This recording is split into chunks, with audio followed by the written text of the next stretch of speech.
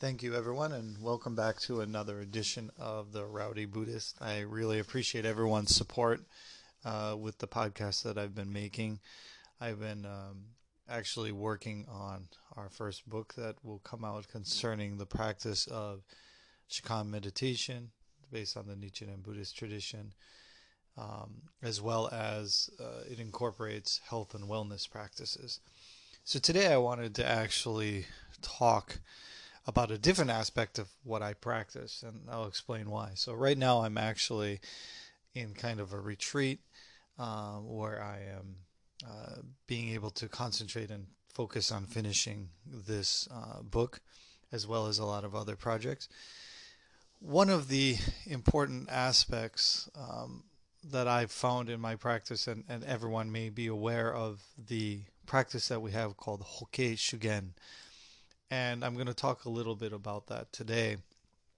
Hokkei, of course, is the Lotus Sutra, and Shugen is a kind of austere practice based on the Lotus Sutra. But I wanted to talk a little bit more about this aspect, and I'll explain why. Because actually, where I'm staying for the my kind of retreat is right next to the ocean, and one of the interesting things that I've experienced is that as I study this kind of experiential understanding of Buddhism through nature, through practice, through mind body, rather than just intellectual pursuits, which is how most people nowadays are limited in their understanding of Buddhism.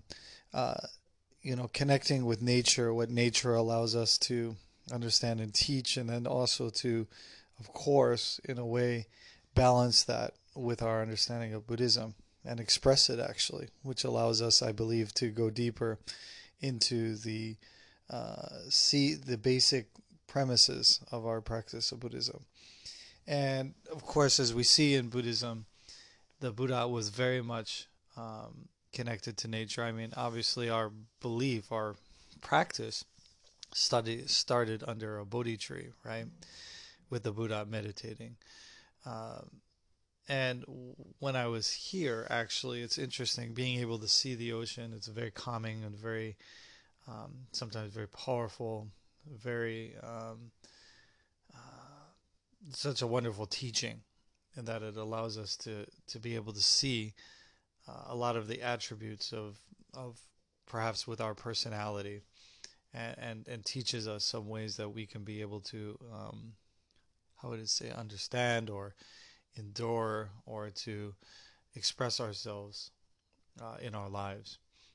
And so actually the interesting part is that the ocean, of course, one of the practices that we have is purification through water. And of course, right now the ocean is very cold.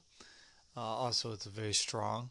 But I felt very connected that this morning I went up and by myself went down to the beach and did some practice exercises that we do before we enter into the water.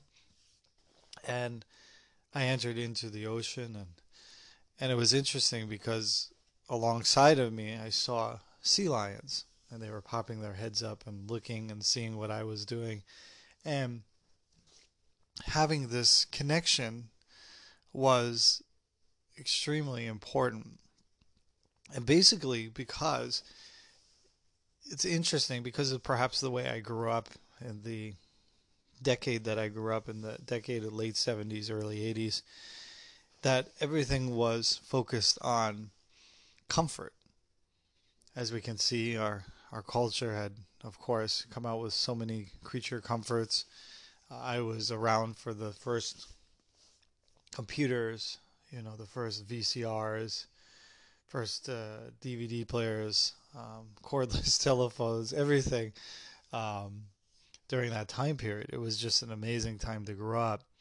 But also one of the things it did, and we can see, of course, the massive effects now, is that it really separated children from nature. Now, I was lucky enough to have a lot of nature around me, and I played with nature because I didn't really have anything else to do but play in nature.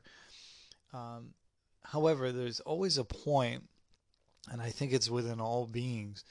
We also have this kind of fear of nature, and I believe this is, of course, uh, you know, a part of the Western concept of nature, especially in some of the um, other traditions that we have in here in the West, where nature is considered as unruly and possibly evil, darkness, etc. And so we kind of, I would say, as a modern person, um, have an aversion to nature. And yet we want to enjoy nature. We want to be able to, as they say, smell the roses, um, be able to connect with nature. People go hiking, especially being out here in the Northwest. I mean, nature is a big part of things. So people here are a little more connected than where I grew up. If you went hiking or were walking on the street, people would look at you strange because you didn't have a car. Why would you do that? That was the kind of mentality. So it's really fascinating that in a way, going down to the ocean is always in overcoming myself, because that self that we have, that ego, is what craves comfort, craves control, and also likes to be within its own confines of its belief system. So a lot of times we may have this internal struggle um, in connecting with nature because of the unknown, because of what we perceive it to be. If I look at the water, oh, the water may be cold, it may be dangerous, it may be, people may see me, people may judge me. Those kinds of things always come into your mind. But it's interesting that since I've been practicing, and the reason why, just to go back, the reason why I've started to implement and try to examine and study this part and incorporate this into my practice is that, Buddhism in its modern sense is almost like a TV show where people are just passive participants watching some event go on, of course, sometimes in the form of a ceremony. Of course, people are able to read a lot. And practice is available. But I think, doing a group practice, or even as most Buddhism is contained in a building, right? So I remember going to retreats in beautiful places as a Buddhist priest to run a retreat, and very rarely would people go outside. They would actually spend most of the time inside. So I might have went to Texas or somewhere else where it would have been very interesting to understand the environment, to understand, um, learn something from nature, from the land, of course, in conjunction with my Buddhist practice. But no one ever went out because all we did was engage in talking about Buddhism. And again, sitting and doing practice there is, of course, amongst comfortable conditions, which is what people think about retreats, right? To go on a comfortable retreat, to feel good, to feel relaxed, to feel calm, etc. However, I feel that this is a modern kind of creation that, with the modern society, it actually, in many ways, I believe, feels empty of any substance. It's an ideology that people believe and study, that life is to be pain-free, comfortable at all times, and of course, uh, you know, allow people to have all of the comforts at their fingertips. This, of course, is in the guise of convenience. All things are at your fingertips. But I believe that this makes us lazy, and of course, this is the fertile ground for the ego to continue its destructive mission of misdirecting ourselves and misbelieving in ourselves. Because again, one of the biggest issues within Buddhism is people who have believe that they have achieved what they have not.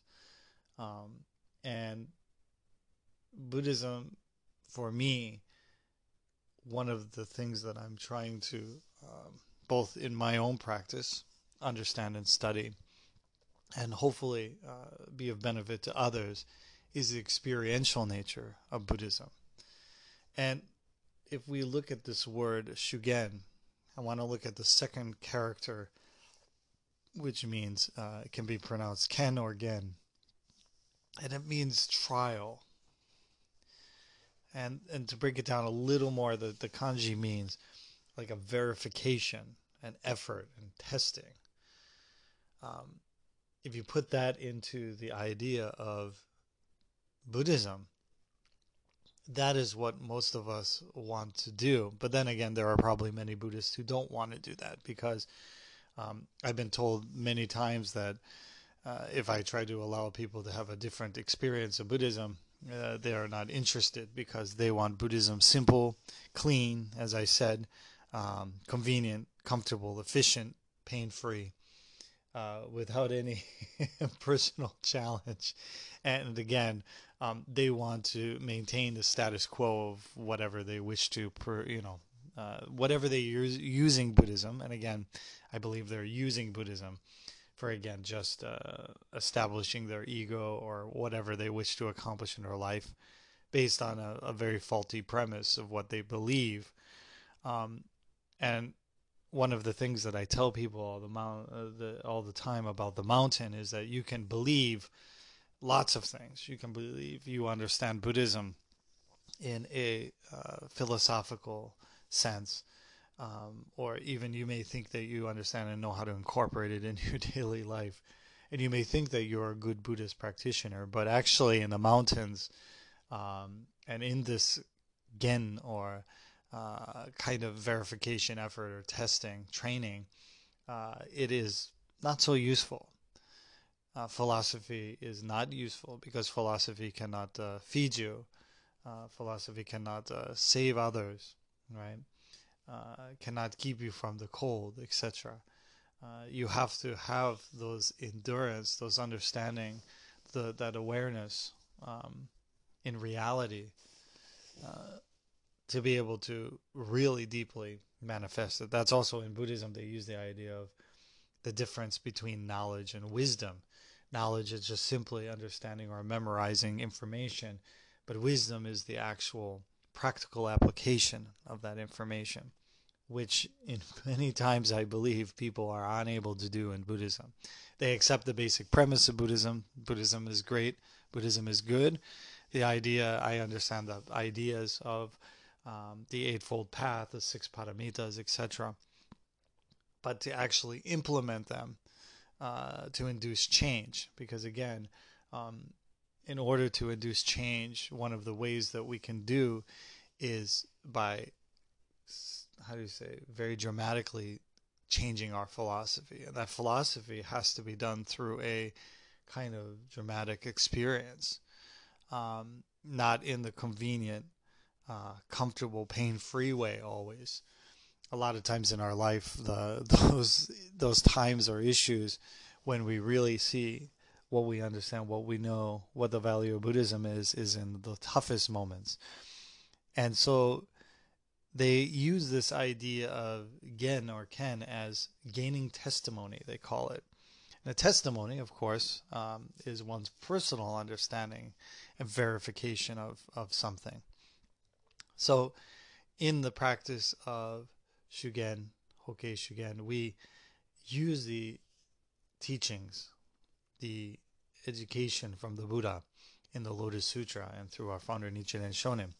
And we take them into the mountains by, first of all, leaving ourselves, our egos behind and not measuring existence based on that, but simply relying for a time being on the teachings themselves. This is the example of pure faith. And by doing that, we can experientially understand through every moment, through every step, through every breath of our life on the path, and actually the literal path, to cultivate teachings and generate this idea of personal testimony, and to understand the personal testimony of ancestors. So the mountains are very connected with ancestors, and that means the ancestors of the land, of the people, of the earth, the sky, the wind, everything. Those are ancestors in the bigger sense, not just your family line. But in those mountains lie their testimony as well. And by training and entering deep into the mountains, we are understand to practice to see the limit of one's mind and body. And we're able to gain, as we say, patience, true patience, um, endurance, the six paramitas, as we can see, meditation, right? Um, generosity, right? All of those things are necessary in the mountains. But in your daily life, you can, if you, especially in society where people are indifferent and they don't really need each other, we can be these kind of independent units and think that we can solely exist without other people, therefore denying the concept of interdependence. Um, this kind of fantasy that people live on until actually something happens in their life and they realize that it's all an illusion. Buddhism and the wonderful founders of and teachers of Buddhism, and even such as Enno Gyoja, which is seen as one of the great teachers of Shugen, austere training, was this idea of developing Buddhist practice with the concept of animism, ancestor, and that it was open to all people, all practitioners, the four great practitioners, the monks, the nuns, the laymen, and the lay women. And that when we're in the mountains, see, there is the concept in Buddhism. I have a podcast on it called the bodhicitta. And that means the aspiration to aspire to the Buddha's mind, the Buddha's precepts, the Buddha's path. And there has to be a very dramatic awakening, a verification of what is true and what is not, for you to really wake up that mind of bodhicitta. And that means to aspire properly. That means in your life, what do you balance, or what do you hold dear? What is, as I said many times, Buddhism is a priority change in which we prioritize the Dharma, the Lotus Sutra, uphold it as it says in the sutra above all things, and then therefore we balance and look at all things through the teachings of the Buddha. But I don't believe most people do that. They always use the Lotus Sutra, again, I think, as a way of feeling pain-free momentarily, or feeling comfortable, or actually the convenience of saying that they're Buddhist practitioners, but actually they haven't developed this bodhicitta mind. And one of the easiest ways, especially in the modern sense, where people are so much in their minds that very little have understood their bodies, that we can experience through our bodies, which is the most basic of our natures. And therefore, we can see, we can become awakened to how modern society is just empty of substance. However, that doesn't mean that we forsake modern society and go off and decide to become ascetics. What it allows us to do is that when we see the emptiness of this substance, emptiness of the nature of modern society, we can bring some substance to it. That is, of course, our practice and faith of the Lotus Sutra and the Odaimoku to people, and be able to also allow them to participate and awaken in this life experience, which Buddhism, as Tsukamoto Sensei said many times to me, Buddhism is about life. Buddhism is about living. But most people approach Buddhism by death. It's become very much a death religion for some people, as we can see, where most people in Japan associate Buddhism with death rather than life. And I believe that this is because even Buddhism and the Buddhist teachers and practitioners have fallen to this trap of this ideology of modern society, of comfort, of convenience, of pain-free living. But the first thing that we realize in the Four Noble Truths, that the unsatisfactoriness of life, and basically people say the suffering of life, but the unsatisfactoriness of life, to see what brings satisfaction and what doesn't bring lasting satisfaction. That's what the Buddha wanted us to look at.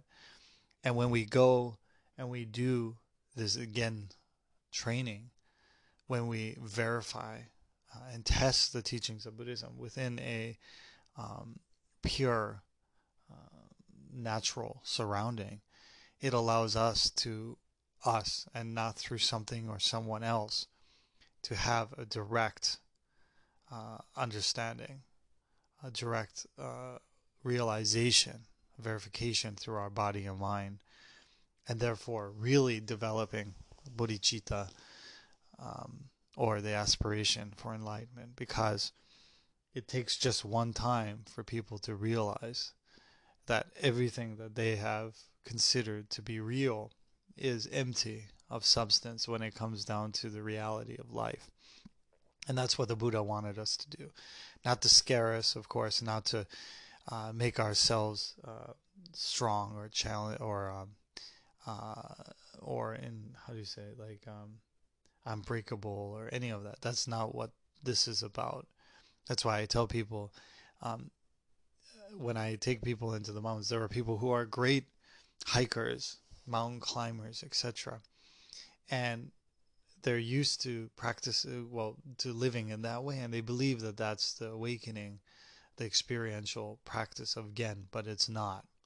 Because Gen is a very focused. So just going into the mountains will offer you some insight.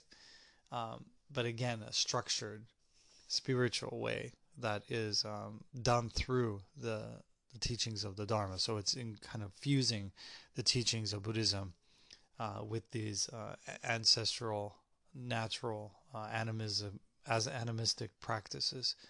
And it's really phenomenal, because if you look at our founders, Bodhi Shakyamuni, he attained enlightenment under the Bodhi tree, and of course our spiritual home at Mount Minobu, which was a Shugen mountain, which is pretty phenomenal. And why did Nichiren Shonin wish to go to such a remote place? And why is Minobu at this time still a very natural place, whereas you look at most spiritual founders, all of them are pretty much tourist attractions. And but Nichiren Shonin in the Mount Minobu is very fascinating, because if you look at Nichiren Shonin's life, his life was one of Gen, trial, in which he understood and verified and tested the teachings of the Lotus Sutra through the use of his body and mind. This is the lineage, the example that we have from our teachers and founders. So I just wanted to share this with everyone. So again, if you're interested or have any questions concerning this, please always feel free to contact me. And again, try to, in your daily life, find a way to, in a way, practice this Gen. Again, through a formalized teacher, it's much more efficient. But it can just start with going into nature, bathing in nature. And then when we do a trial, it's very important, though, this is one important aspect, is that Buddhism is meant to be done with others, not necessarily by yourself. So it's not necessarily strengthening yourself that you can go into the mountains by yourself and sit in meditation, etc. That's not what I'm advocating. But together with others, walk the path of the Buddha in a, in a realistic manner, that you can have a pure experiential understanding. So thank you very much again for listening and supporting this podcast. Namu Myoho Renge Kyo.